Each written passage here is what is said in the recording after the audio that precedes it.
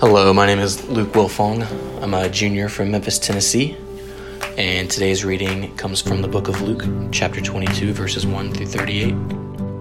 This is the SMU Daily Audio Bible. Now the feast of unleavened bread drew near, which is called the Passover, and the chief priests and the scribes were seeking how to put him to death, for they feared the people.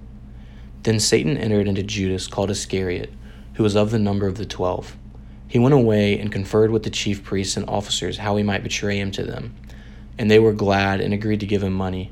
So he consented and sought an opportunity to betray him to them in the absence of a crowd. Then came the day of unleavened bread, on which the Passover lamb had to be sacrificed. So Jesus sent Peter and John, saying, "Go and prepare the Passover for us, that we may eat it." They said to him, Where will you have us prepare it?" He said to them, "Behold, when you have entered the city, a man carrying a jar of water will meet you. Follow him into the house that he enters, and tell the master of the house, 'The teacher says to you, where is the guest room where I may eat the Passover with my disciples?' And he will show you a large upper room furnished. Prepare it there."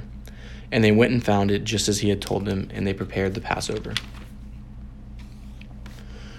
And when the hour came, he reclined at the table, and the apostles with him. And he said to them, "I have earnestly desired to eat this Passover with you before I suffer.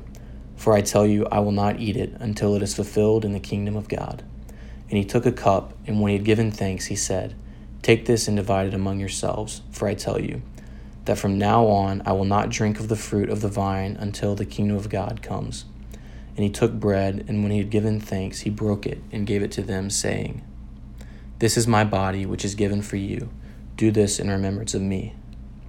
And likewise, the cup after they had eaten, saying, "This cup that is poured out for you is the new covenant of my blood. But behold, the hand of him who betrays me is with me on the table. For the Son of Man goes as it is, has been determined. But woe to that man by whom he is betrayed." And they began to question one another, which of them it could be who was going to do this. A dispute also arose among them as to which of them was to be regarded as the greatest. And he said to them, "The kings of the Gentiles exercise lordship over them, and those in authority over them are called benefactors. But not so with you. Rather, let the greatest among you become as the youngest, and the leader as the one who serves. For who is the greater, the one who reclines at table or one who serves? Is it not the one who reclines at table? But I am among you as the one who serves. You are those who have stayed with me in my trials, and I assign to you, as my Father assigned to me, a kingdom, that you may eat and drink at my table in my kingdom, and sit on thrones, judging the 12 tribes of Israel. Simon, Simon, behold, Satan demanded to have you, that he may sift you like wheat, but I have prayed for you, that your faith may not fail. And when you have turned again, strengthen your brothers." Peter said to him, "Lord, I am ready to go with you, both to prison and to death." Jesus said, "I tell you, Peter, the rooster will not crow this day until you deny 3 times that you know me." And he said to them, "When I sent you out with no money bag or knapsack or sandals, did you lack anything?" They said nothing. He said to them, "But now let the one who has a money bag take it, and like a knapsack, and let the one who has no sword sell his cloak and buy one.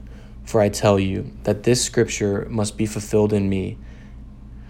And he was numbered with the transgressors. For what is written about me has its fulfillments. And they said, "Look, Lord, here are 2 swords. And he said to them, "It is enough." That concludes today's reading. Thank you for listening, and I hope you all have a wonderful day. You've been listening to God's Word read by a member of the SMU community. Special thanks to Wesley Johnson for music, Stuart Cornett for editing, and the rest of the SMU community who make this podcast possible. If you benefited from today's reading, please subscribe and share it with your friends. If you have feedback or want to participate, please reach us at james.madden@ruf.org. Have a blessed day and pony up! This is the SMU Daily Audio Bible.